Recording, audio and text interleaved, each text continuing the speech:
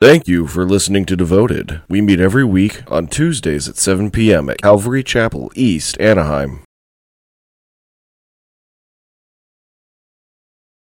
Kind of an interesting subject, but I'm sure that the discussion will be great. I've been wanting to read a psalm before. Normally we're going through a book, and so we would read the passage before going to our group, but since we don't have a passage, we're going to have many verses in our teaching. We're just picking a psalm, and so tonight I want to look at Psalm 2, the second psalm. So if you'll flip there, we'll read that, and then I'll pray, and we could break off into our groups. So Psalm 2, the psalmist says, "Why are the nations in an uproar, and the peoples devising a vain thing? The kings of the earth take their stand, and the rulers take counsel together against the Lord and against his anointed, saying, Let us tear their fetters apart and cast away their cords from us. He who sits in the heavens laughs. The Lord scoffs at them. Then he will speak to them in his anger and terrify them in his fury, saying, But as for me, I have installed my king upon Zion, my holy mountain. I will surely tell of the decree of the Lord. He said to me, You are my son. Today I have begotten you. Ask of me, and I will surely give you the nations as your inheritance, and the very ends of the earth as your possession. You shall break them with a rod of iron. You shall shatter them like earthenware. Now therefore, O kings, show discernment. Take warning, O judges of the earth. Worship the Lord with reverence and rejoice with trembling. Do homage to the Son, so that he not become angry and you perish in the way. For his wrath may soon be kindled. How blessed are all who take refuge in him." That is the word of the Lord. Father, we thank you for tonight. I thank you for everybody here. I thank you that you've brought new people to be with us tonight, Lord. I pray that you would just bless us with your presence. You would speak to us. You would encourage us, edify us, comfort us. You would wash us. You would point us in the direction you would want us to go in life, Lord. And fill us with your spirit so we could represent you wherever you have us going tomorrow and the day after, Lord.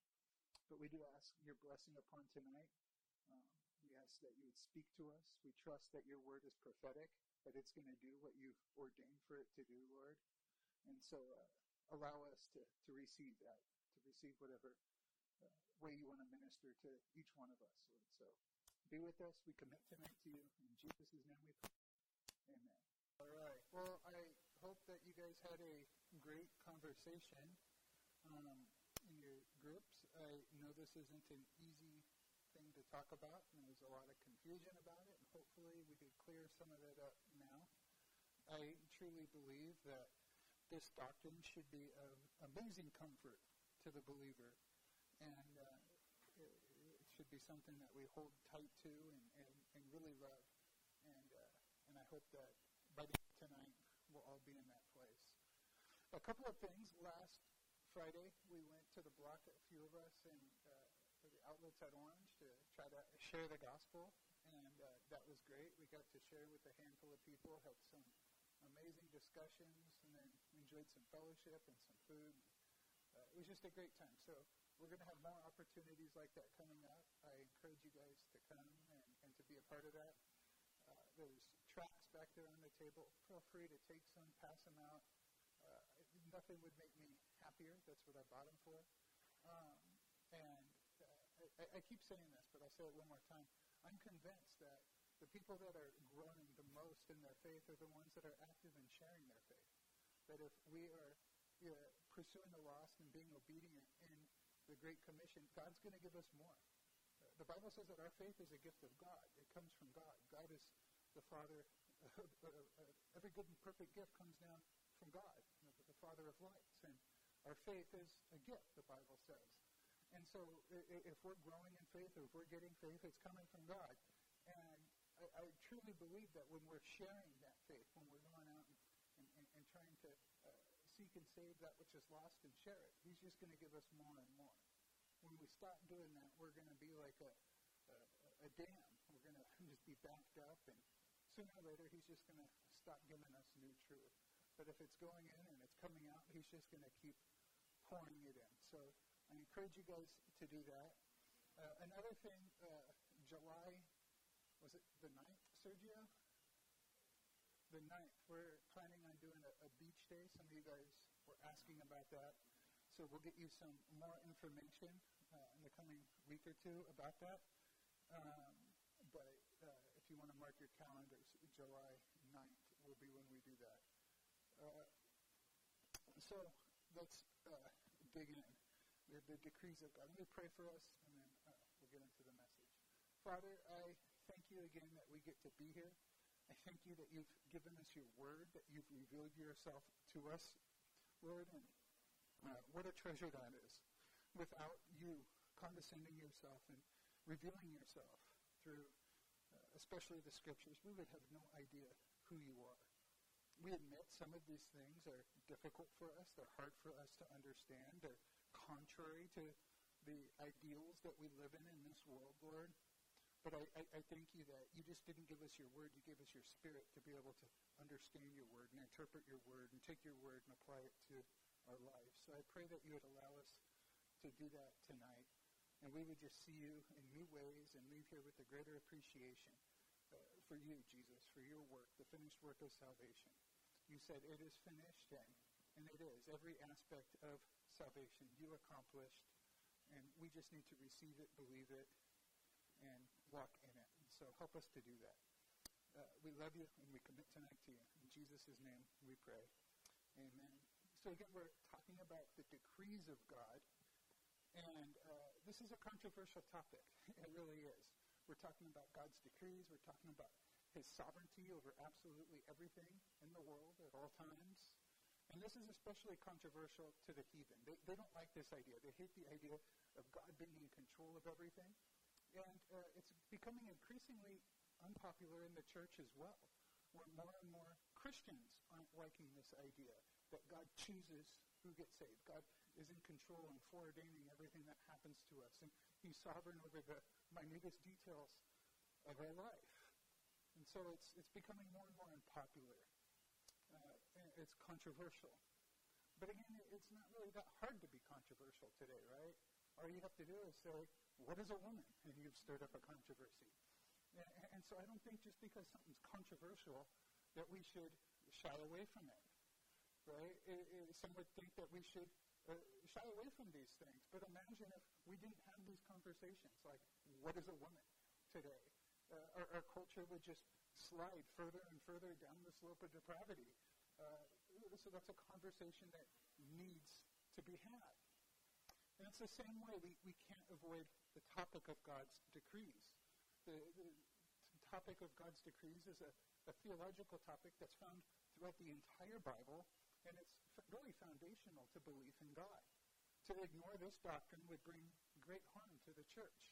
We wouldn't have the power, the strength. We wouldn't be able to live out what God wants us to be without having confidence in his absolute sovereignty over everything. But what is a divine decree? I've mentioned this. Let me give you a couple of definitions. John MacArthur says God's decree is his eternal plan whereby, according to his decretive will and for his glory, he foreordained everything that comes to pass. The Westminster Shorter Catechism puts it this way: God's eternal purpose according to the counsel of his will, whereby for his own glory he hath foreordained whatever comes to pass. So it has to do with God's foreordaining future events. God's predetermining what's going to happen throughout the history of the world.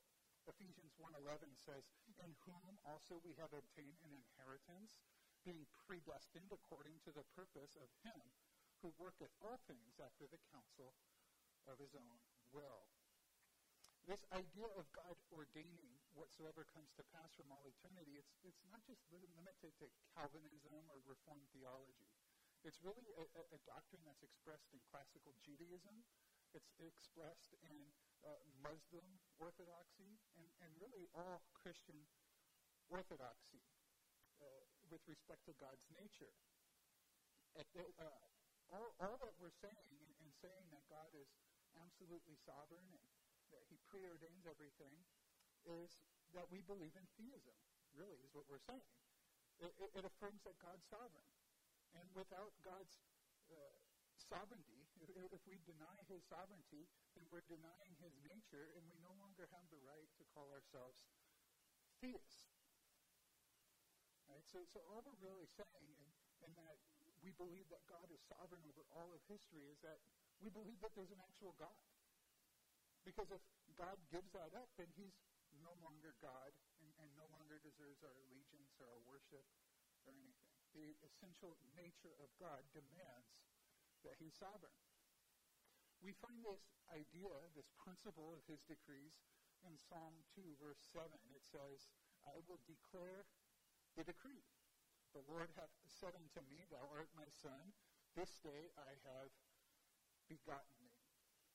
So this word decree is found in Psalm 2. And we also see this expressed different ways throughout the Scripture. For instance, in Ephesians 3:11, Paul calls it God's eternal purpose. In Acts 2:23, Peter's preaching on Pentecost, and he uses the terms the determinate counsel and foreknowledge of God. In Ephesians 1:9, Paul says it's the mystery of his will. In Romans 8:29, Paul says that God predestines.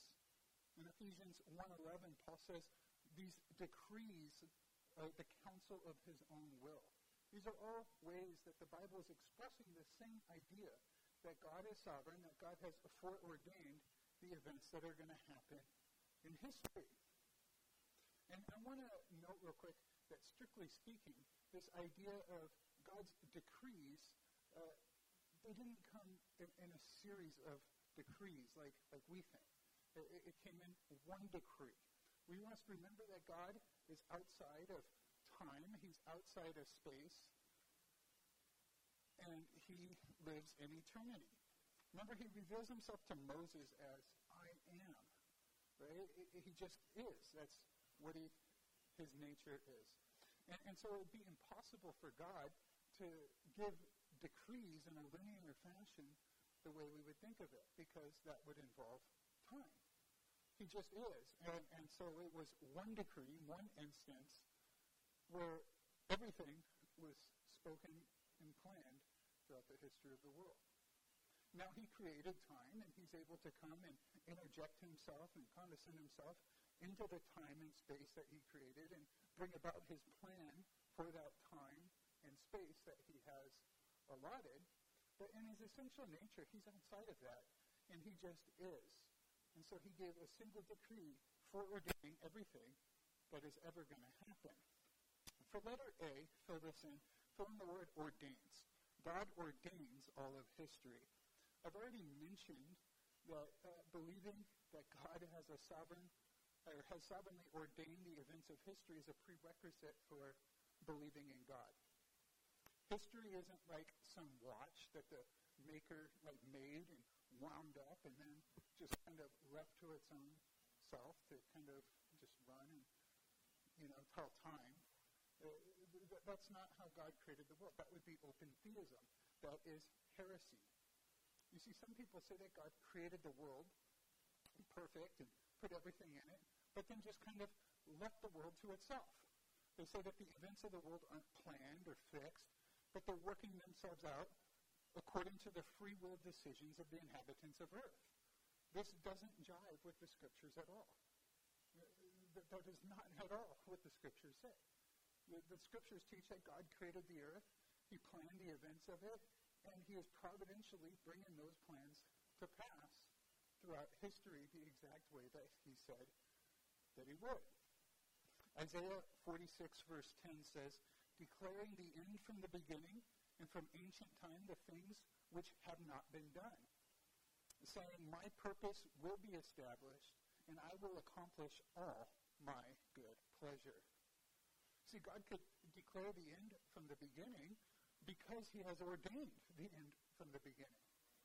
It's not hard for him to do. I also want to note that God's foreordination of history doesn't negate our responsibility to make righteous free will decisions. Let me say that again. God's foreordination of all the events of history doesn't negate our responsibility to make righteous free will decisions. You see, God decrees history exactly how it's going to happen, but he gives us a free will. He gives us a volition, and he commands us to make righteous decisions. And we make these decisions, and then he works in and around and through these decisions to make them accomplish exactly what he decreed from the beginning. You see, the idea of human responsibility and divine sovereignty, they're not opposed to each other. God uses free, responsible decisions to accomplish his divine sovereignty plan. D.A. Carson calls this compatibilism. It's compatible. It's almost like looking at the world from two different perspectives. If we're looking at it strictly from the world, from a human perspective, we're going to see, hey, we're required to make decisions, and these decisions have consequences, and they play themselves out on earth. But if we were to go up to heaven and look at it from heaven, we'll see, no, God is sovereign. God has decreed exactly what's going to happen, and that is exactly what's happening. The two are coming together in perfect harmony. That's why when we read passages like Ephesians chapter 1, and it's all about the sovereignty of God, and how God predestines, He accomplishes everything according to his will. It's so strong because in Ephesians 1, we're getting the perspective of heaven. There's other passages where it's like, hey, whosoever calls upon the name of the Lord will be saved. Yeah, that's the perspective from earth. And they both come together compatibly to accomplish what God has ordained. But for number one, God's decrees are eternal. The first 5 words of the chapter of the confession are, God from all eternity did. This speaks of when God established his decree. It was an eternity past when God made these decrees. 2 Timothy 1:9 says, who has saved us and called us with a holy calling, not according to our works, but according to his own purpose and grace, which was granted us in Christ Jesus from all eternity. What this is saying is God isn't working these things out as we go along. He's not just making up his plan from one instance to the next and saying, wow, this happened, now I'm going to do this. No, he's accomplishing what he had ordained from eternity past. Number 2, God's decrees are comprehensive. From the word comprehensive. And this speaks to the fact that God's decrees include absolutely every detail of what happens in history, down to the very numbers of our hairs, Jesus says. That the very number of hairs that you have on your head are because of the will of God. That's how comprehensive this foreordination of God is. Again, Ephesians 1:11 says, also we have obtained an inheritance, having predestined according to his purpose, who works all things after the counsel of his will. Now, this all things includes a lot. It includes the ordination of good decisions or good actions done by people. Ephesians 2:10, for we are his workmanship, created in Christ Jesus for good works, which God prepared beforehand so that we would walk in them. So it includes the good actions of good people. But it also includes the ordination of sinful acts done by wicked people. Proverbs 16:4 says, the Lord has made everything for its own purpose, even the wicked for the day of evil. Even the most wicked and evil act in all of human history, the murder of Jesus Christ, the only sinless man, was ordained by God. In Acts chapter 4, verses 27 and 28, they say this, for truly in this city they were gathered together against your holy servant Jesus, whom you anointed, both Herod and Pontius Pilate, along with the Gentiles and the people of Israel, to do whatever your hand had and your purpose predestined to occur. the killing of Jesus was predestined, was preordained by God. So God could even preordains the acts of sinful people. But he also ordains events that are contingent from a human perspective. Proverbs 16:33, the lot is cast into the left, but every decision is from the Lord. You go to Vegas and you're playing blackjack or 21, those dice that you're tossing, those aren't random numbers coming up. God has predestined, preordained, he's sovereign over even what those numbers are. The minutest detail in history, God is sovereign over. And he's not just ordained the end or the actions, but he's also ordained the means and the ends of the acts. In Psalm 119, verses 89 through 91, it says, Forever, O Lord, your word is settled in heaven. Your faithfulness continues throughout all generations. You establish the earth, and it stands. They stand this day according to your ordinances, for all things are your servants. In 2 Thessalonians 2:13, it says, But we should always give thanks to God for you, brethren, beloved by the Lord, because God has chosen you from the beginning for salvation through sanctification by the Spirit and faith in truth. Right? So he didn't just foreordain that these people would be saved. He used the Spirit. He foreordained the method, the means of them being saved, the Spirit coming, giving them faith, and sanctifying them to the position of salvation. God ordained the lengths of people's lives. Job 14, verse 5 says, Since his days are determined, the number of his months is with you, and his limits you have set so that he cannot pass. Job knew exactly that the number of days he was going to live was the number of days that God had ordained for him. Psalm 39:4 says, Lord, make me to know my end, and what is the extent of my days. Let me know how transient I am. The same idea. Finally, God has ordained where each and every person will live. In Acts 17, remember Paul, he is preaching at Mars Hill, and he says this. It says, And he, God, made from one man every nation of mankind to live on all the face of the earth, having determined their appointed times and the boundaries of their habitation. You may think that you're living in Orange County because that's where you want to live, it's close to your work, it's close to your parents, this or that. No, you're living in Orange County because that's where God has ordained that you're living right now. He's sovereign over everything. There isn't 1 millimeter of creation or one aspect of history that is left to chance. All of it has been ordained by God in eternity past, and it's been providentially worked out by him now. Number 3, filling God's decrees are given freely of his own will and are immutable. So filling freely and immutable. We've talked about this, that God freely chose to create, right? He freely chose the plan of redemption. Nothing influenced him, right? He wasn't lacking anything.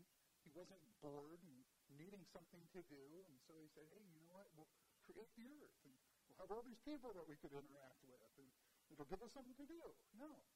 He created us freely because he wanted to. It's 100% out of his good pleasure. And he decreed and created exactly out of his good pleasure. Because God's decrees come from his will, and God can't change his mind, this means that his decrees are immutable as well. That what God has decreed will come to pass. The Bible says that God's mind can't change. Psalm 33:11 says, The counsel of the Lord stands forever. The plans of his heart from generation to generation. God's plans being immutable are hugely important. Because if history isn't fixed, how do we know that the book is going to end the way that it says it's going to end? If history isn't fixed, if God hasn't foreordained how history is going to go, how can I trust that Jesus is going to return and he's going to have victory over this Christ-rejecting world and that I get to be with him in a new body on a new earth forever and ever? What trust do I have in that? if history isn't fixed. So it's extremely important that we believe in this doctrine of predestination, of foreordination, because if not, there's going to be huge consequences into our faith. But it's the details that matter. We've all heard the expression that the devil's in the details. Right? I'm sure we've all heard that. You're like signing a contract and they're like, yeah, you got to read the fine print. The devil's in the details. Right? Well, I think they're kind of onto something, but as Christians, we should say God is in the details. God is in the details. That should be our line. One historian has contended that the history of Western civilization was changed by a grain of sand in Oliver Cromwell's kidney, which caused his demise. A bug bit Alexander the Great and changed the course of history. The minutest thing could change entire courses of history. And that's because God's the one providentially causing these events to come to pass. For number 4, God can ordain sin, but is not the author of it. So find sin and author. How can this be? How can God ordain sin and not be the author of it? How could he predestinate that people could perform evil actions and not be responsible for them? Because he did. He predestined that his son would be killed on Calvary Mountain. Yet he's not responsible for murdering his son. God's not a murderer. How can that be? Well, we need to understand causality. Because every action has two causes. There's what's called the primary cause, which is God. Acts 17:28, Paul says, in him we live, move, and have our being. God is the primary cause of everything that happens. But then there's also a secondary cause, or a proximate cause, and that's us. We humans are the secondary cause because we're the ones who commit the sin. We're the ones who choose of our own volition to disobey God and to rebel against him. We're the ones doing the sinful actions. Right now, as we're talking, the NBA finals are going on. That's probably why all the guys are missing. But anyways, the Washington Warriors are playing, right? And Steph Curry's the point guard. He's the one that runs the Washington Warriors offense. He dribbles the ball, he passes it, he shoots it. He's the one that runs the offense and scores points. Right? He's the proximate cause, the secondary cause for the Warriors. But God's the ultimate cause. God's the one in whom they live and move and have their being. God's the one who decides if the ball's actually going to go through the hoop or not, or if it's going to bounce the other way, or if the ref's going to make a bad call or not, or somebody's going to get hurt, or whatever. God's the one who's deciding how the game's going to end. God can ordain sin, but he's not responsible for it for two reasons. Number one, he's not the one causing it. He's not the one performing the sin. The sinner is. We choose to, of our own volition, we're not coerced, we're not forced to do anything. We choose 100% to disobey God and to sin. And so God's not responsible for it for that reason. But secondly, God's not responsible for the sin that he foreordains because God only foreordains sin if he is planning to bring something greater out of it. There's a redemptive purpose for it. So look at the cross. Yeah, he ordained that his son would be murdered on Calvary Hill, and he was. But that was the means of bringing something far greater, the salvation of the world. Bringing redemption to his church. God could foreordain something like 9/11 to happen. Because out of it, he's going to bring something greater. He's going to manifest his grace, his mercy, his power to save out of that event. I'm 100% certain that one day we're going to be in heaven and we're going to look back at our life and we're going to see that the times where we thought where we had the greatest injustice, the greatest hurt, the time that we hated the most, the time that we wished that God would have changed it and that would have never happened, and say that's where we see the most of the glory of God. That's where I see the most of his compassion, the most of his grace, the most of his mercy, the most of his provision, the most of him. That's where he's going to be the nearest to us, because that's when we're the most like him.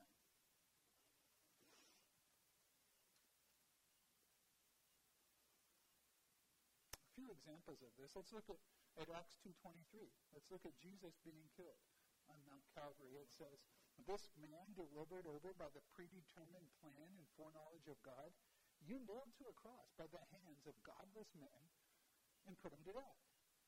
Well, in this verse, there's a lot said. First of all, it says that Jesus was delivered by the predetermined plan of God. That was the primary cause. God foreordained that Jesus would be killed. And it says that he was killed by the hands of godless men. That's the secondary or proximate cause.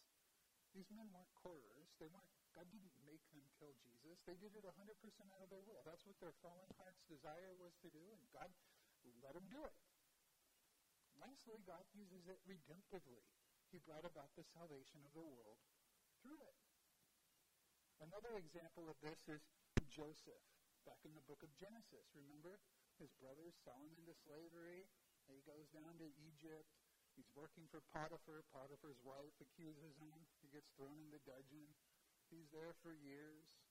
Finally, there's these two people in the dungeon have these dreams, and he predicts the dreams, and then all of a sudden Pharaoh's having crazy dreams and don't know what they are. And these two people get released from prison, and they're like, oh yeah, there's this guy in jail who could interpret dreams. And Pharaoh's like, bring him to me. And Joseph interprets his dream and gets promoted to the number 2 guy in all of Egypt, right? And God used these circumstances to put him in that place. But now there's a famine, and his brothers are coming to him. And his family gets brought down to Egypt. And at the end of the story, Joseph says this to his brothers. He says, as for you, you meant it for evil against me. But God meant it for good in order to bring about this present result to preserve many people alive. Notice the brothers meant it for evil against Joseph. Joseph's not excusing their sin or their behavior. He's not glossing over that. He's like, hey, God brought something good out of it, so it's all good. No, you meant it for evil. You committed a serious crime against me. But he says God meant it for good. God meant it for good. Notice how he says, he didn't say God used it for good. It's not like God took this and, found some way to redeem it. No, God meant it for good. That was God's plan, was to bring you there through this process to bring good out of it. And I know that it's his plan, and I could say that because of what it says in Genesis 45, verses 4 through 8. This is when he reveals himself to his brothers. Remember, his brothers came down, and he pretended like they were spies, and, planting some contraband on them and all this. But it says this. It says, then Joseph said to his brothers, please come closer to me. And they came closer, and he said, I am your brother Joseph, whom you sold into Egypt. Do not be grieved or angry with yourself because you sold me here. For God sent me here before you to preserve life. For the famine has been in the land these 2 years, and there's still 5 years in which there will be nothing to plow or no harvesting. God sent me before you to preserve for you a remnant in the earth and to keep you alive by great deliverance. Now, therefore, it wasn't you who sent me here, but God. And he has made me a father to Pharaoh, and a lord to all of his household, and ruler over all of Egypt. Wow. Let's look at one more. In Judges, chapter 14, now we're dealing with this guy, Samson. Right? Samson's an interesting character. Right? Pastor Bob always, whenever he says Samson, he always says he's a he-man with the she-weakness. And that's exactly right in this passage. In Judges 14, 1 through 4, we see this principle played out again. Then Samson went down to Timnah and saw a woman in Timnah, one of the daughters of the Philistines. So he came back and told his father and mother, I saw a woman in Timnah, one of the daughters of the Philistines. Now therefore, get her for me as a wife. And then his father and his mother said to him, is there no woman among the daughters of your relatives or among all our people that you have to take a wife from the uncircumcised Philistines? But Samson said to his father, get her for me, for she looks good to me. However, his father and mother did not know that it was of the Lord, for he was seeking an occasion against the Philistines. Now at this time, the Philistines were ruling over Israel. Samson's choices, Samson's desire to have this Philistine as his wife didn't honor God. It didn't honor God one bit. First of all, he's breaking the fifth commandment. He's not honoring his father and mother.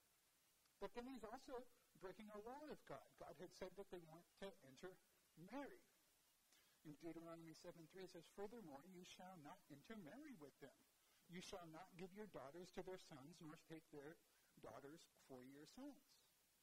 So he's totally being disobedient. He's totally in the flesh. He's like, hey, she looks good, give her for me. You know, he's just carnally minded. Yet, God had a purpose for Samson's unfaithfulness, and it was to bring about deliverance for his people. It was to bring about an occasion to deliver the children of Israel from the Philistines.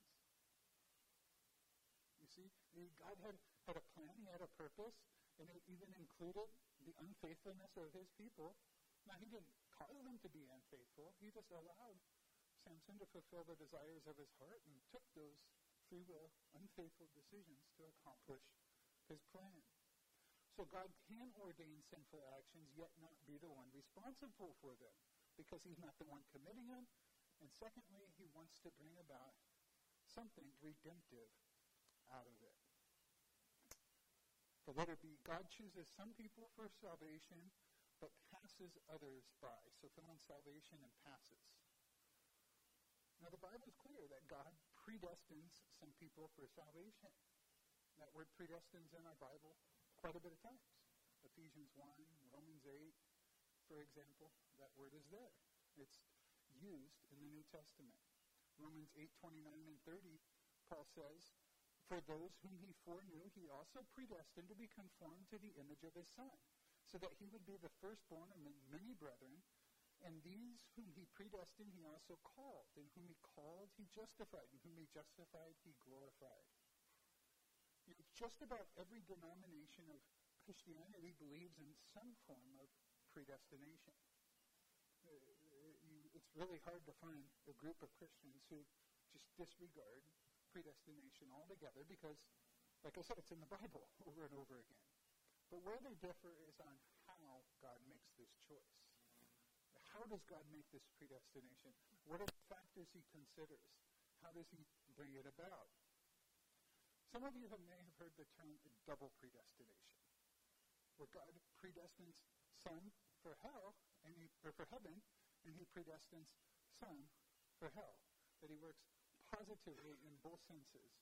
You know, he's positively working to bring people to himself, and he's positively working to make sure people don't receive him, that they commit sinful acts and go to hell. This is what's called the doctrine of reprobation. And this is not a biblical thing. We need to be careful with this. On one hand, there's some truth that God choosing some people, he didn't choose others. Right? He could have chosen everybody, but he didn't. He chose to pick some people. I don't know why he did that, but he did. But where people like the hyper-Calvinists go wrong is they say God actively predestines to salvation and works to bring it about, and that he actively chose people for hell, and he's actively working to make sure that they go to hell. And that, again, is wrong. That's false teaching. You see, what God is doing is he's working positively to bring people to salvation, but then he's just allowing the other people to just live their life and fulfill their heart's desires and to do what they want to do and bring about condemnation and damnation upon themselves. He simply passes over them. It's a work of negation. He chooses to just allow them to be. One group gets mercy, and the other group gets exactly what they deserve. And what I might add this, they get exactly what they want. They get life away from God. They get autonomy. That's exactly what they want. But nobody gets injustice. Might I add this? When we talk about predestination, I think we kind of have the wrong idea about it. We assume that there's this group of people over here that really want to know God, they want to go to heaven, they want to be with God, but they show up and, the bouncer, Peter, looks at the list and like, you want on the list, sorry, can't come in. That's just not true. The Bible says that, that they hate God, that they're not trying to please God. They can't please God, that no one's seeking after God. No one's doing righteousness. No, not one. They want nothing to do with God. Right? So that's just like a false dichotomy that doesn't exist.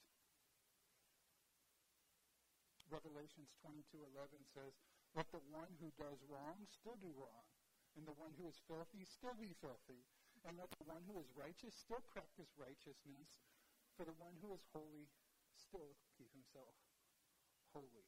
So God chooses or predestines some to salvation, and he passes others by. For number one, fill in the word condition.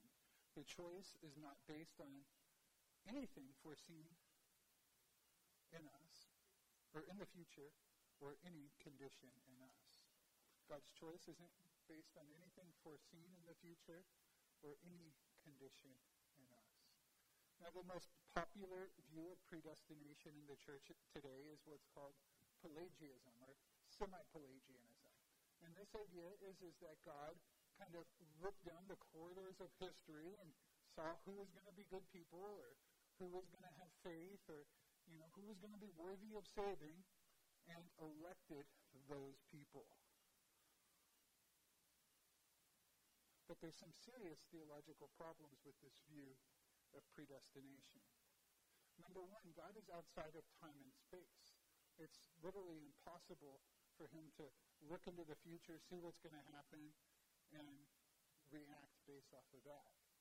Everything for God is in the eternal present. It just is. So there would be no way for him to do that.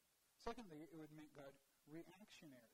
God's not reactionary. He's the supreme cause. He's the one who ordains and decides what's going to happen. He's not reacting to anybody.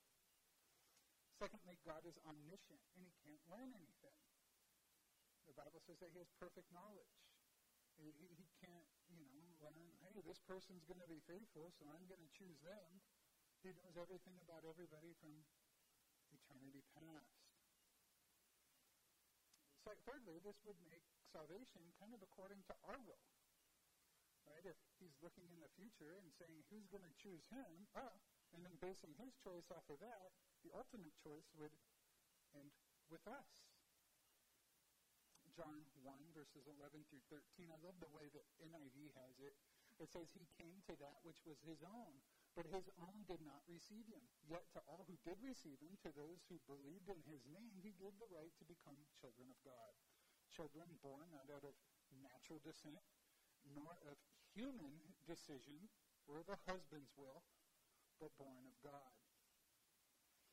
Ephesians 1:11 again. Also we have obtained an inheritance, having been predestined according to his purpose, who works all things after the counsel of his will. This view would make God's predestination kind of irrelevant. Right? He really wouldn't be predestining anything. He would just be foreseeing. There would be no foreordination. He would just be foreseeing, foreknowing what's going to take place. Plus, I think the biggest objection to this view of God's predestination is, let's assume that's true.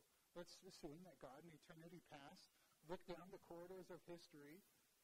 What would he see? Would he see people that were faithful and wanting to choose him?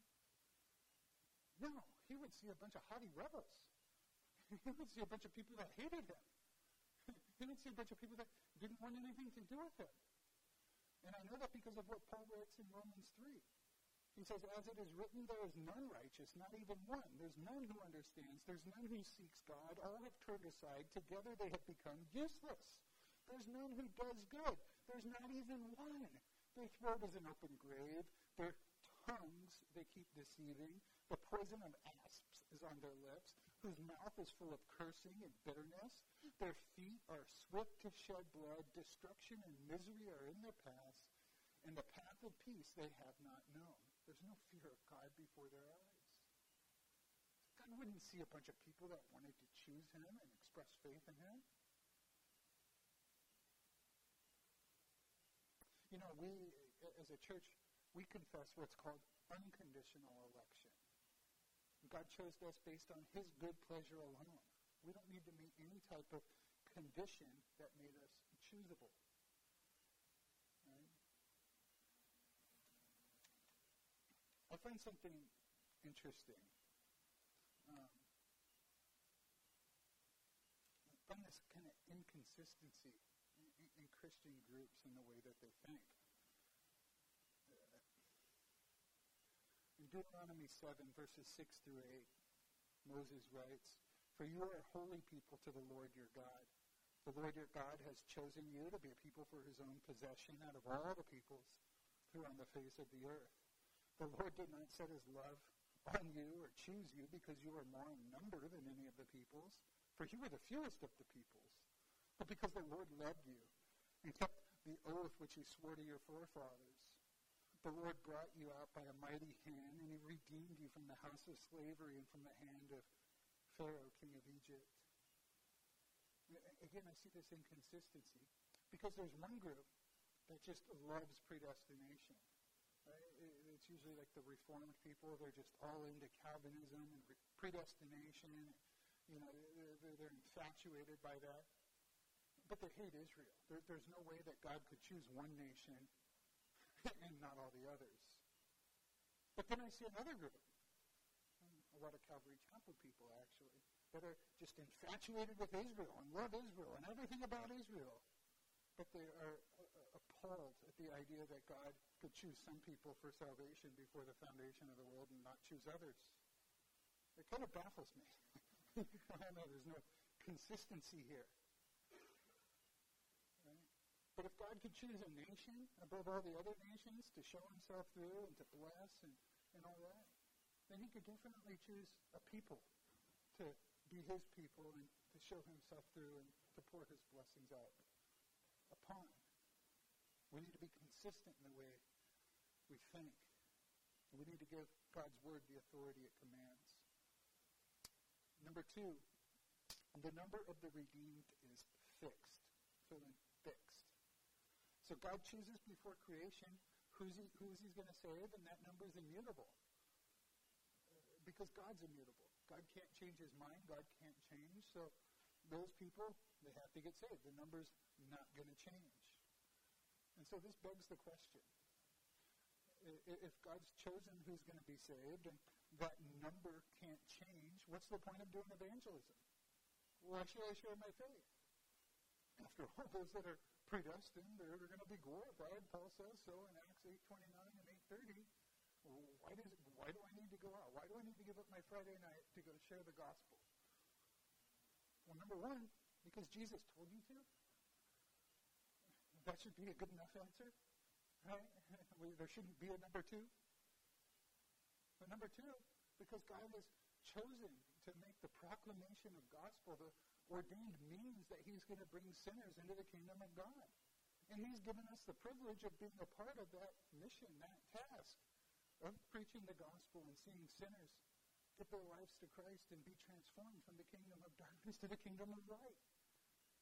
It really should be our greatest calling and our greatest privilege to go out and share the message of the kingdom. He could have saved everybody the way that he saved the Apostle Paul. In fact, I've talked to many Muslims in the Middle East that are getting saved through visions and dreams. They're seeing Jesus, and they're all telling me, explaining to me what they saw, and it's all the exact same. And so I know they're telling the truth. Plus, what they're giving up to follow Jesus is incredible. They have to be telling the truth. God could save everybody that way. He doesn't need to send evangelists to go talk to people. But he wants to give us that privilege. He wants to allow us to be like Jesus. In Luke 19:10, it says Jesus came to seek and to save that which was lost. And it's enough for a disciple to become like his master. It should be our driving passion to want to seek and to save that which is lost, to share the gospel with the lost, to co-labor with God in the works of salvation. To see the kingdom of God come and manifest itself in point in times in history. I can't think of a greater privilege.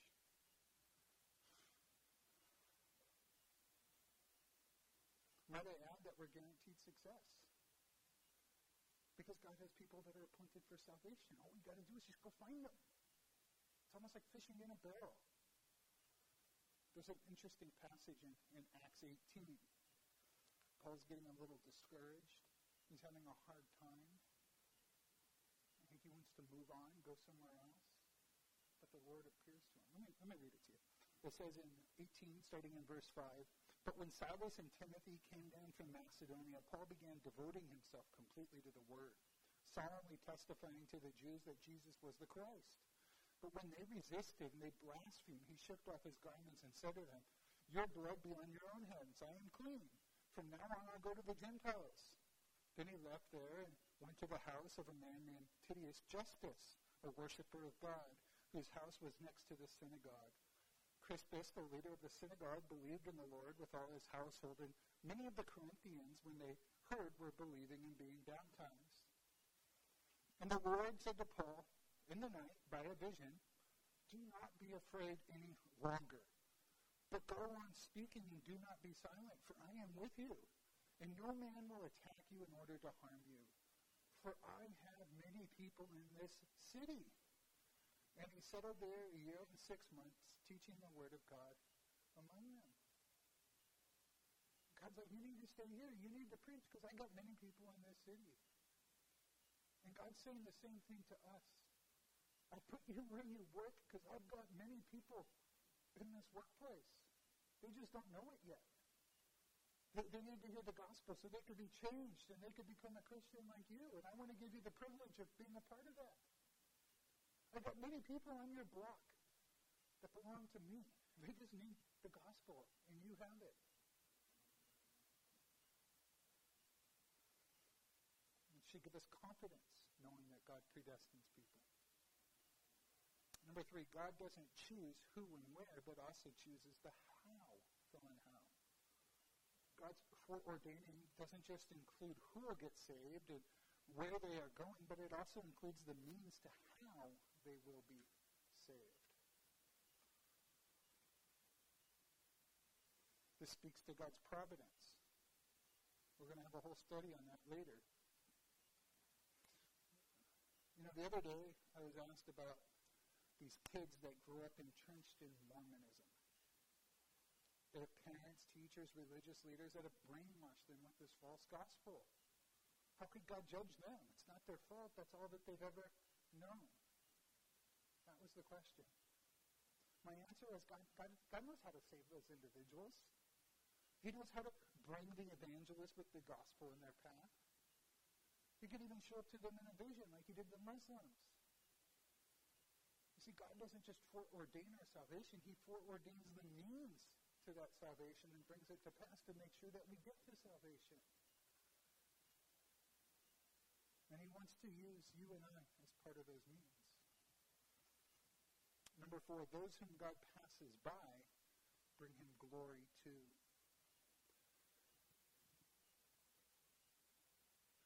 Now, this isn't something that we think about too often, but the display of God's justice judging sinners will bring God just as much glory as the display of his mercy and grace and saving saints. We can't forget that the unredeemed will glorify God as well.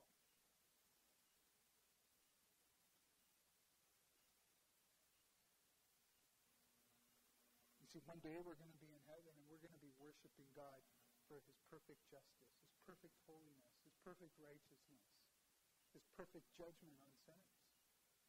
And so these people that reject God and end up going to hell, they're going to glorify God in the sense that God's perfect justice, God's perfect holiness is going to be able to be displayed through them. Everything that God's created has been created to display the glory of God. Some aspect, some facet of its glory. And every creature will. And some are going to manifest his grace and mercy and forgiveness, and some are going to manifest his holiness, his justice, his judgment. A couple of applications real quick, and we'll be done. The first one is rest in your assurance.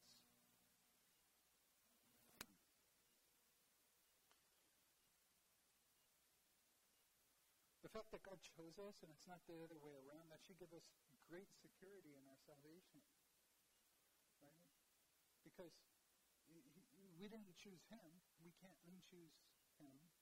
He chose us at our lowest. He chose us when we were sinners, when we were his enemies. He displayed his love toward us in dying for us.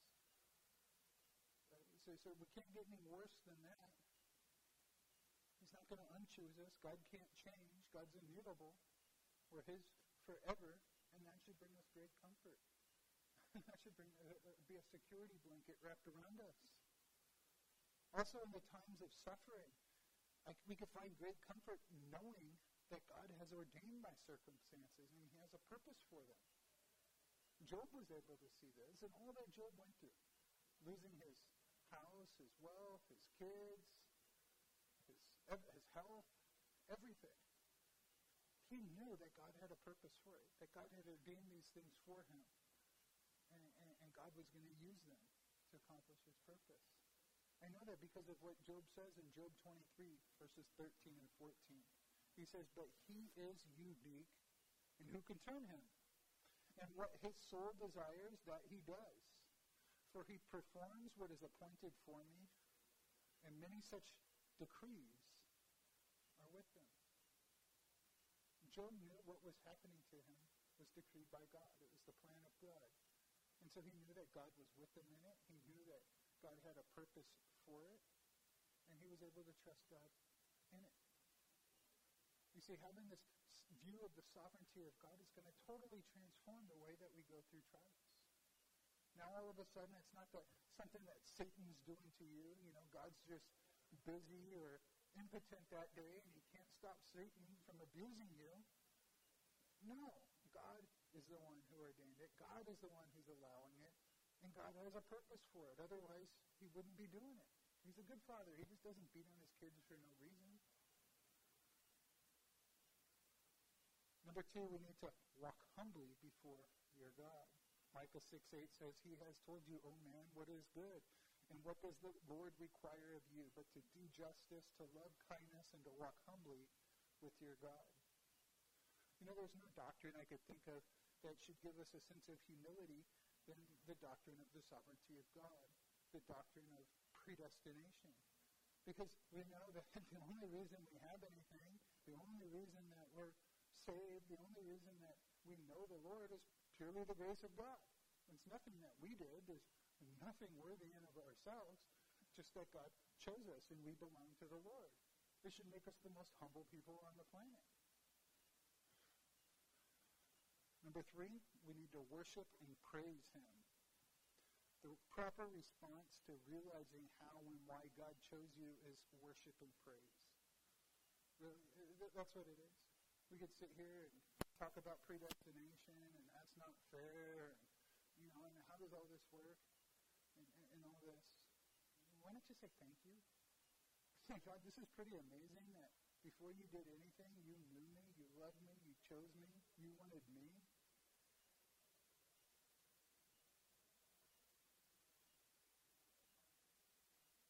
We need to see every circumstance in our lives as an opportunity to worship God. After all, that's what he's ordained us for. So when I get sick and I lost my arm, it was an opportunity to express faith and to honor God. When Pastor James Coates up in Canada was thrown in prison for having church, it was an opportunity for him to express faith and to honor God.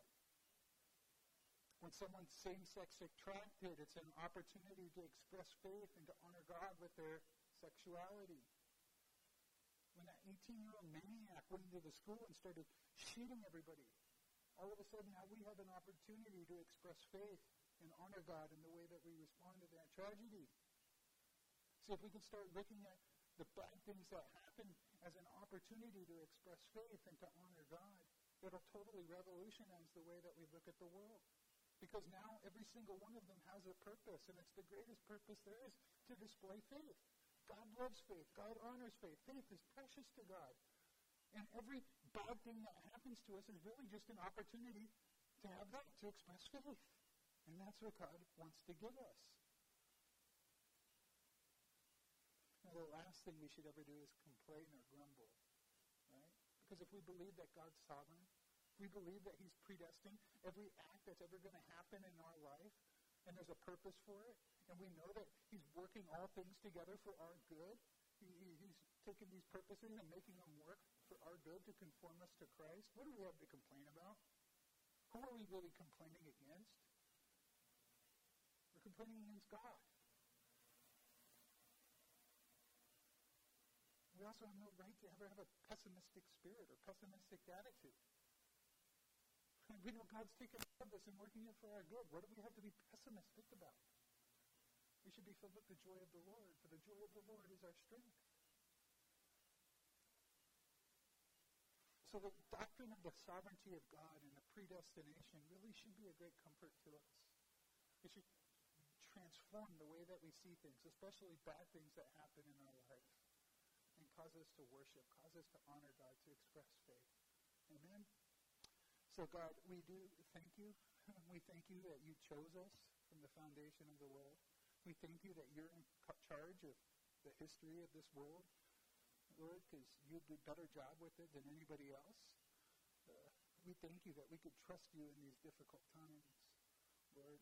I pray that we would express faith. We would honor you in these situations, Lord. I pray that you would fill us with your Spirit and lead us to those around us that you've appointed for salvation. Give us the boldness to preach the gospel, Lord, and manifest your power to save in our presence, Lord. We want to see the kingdom of God be manifested in history, Lord, through the gospel. So give us that opportunity. But we realize we need to step out in faith and open our mouth for that to happen. So give us that boldness, Lord. I thank you that we get to be here. I thank you for everybody that's here. I pray for those that aren't, Lord. I pray that you protect them, that you keep them, that you bring them back to us next week. We love you. It's in Jesus' name we pray.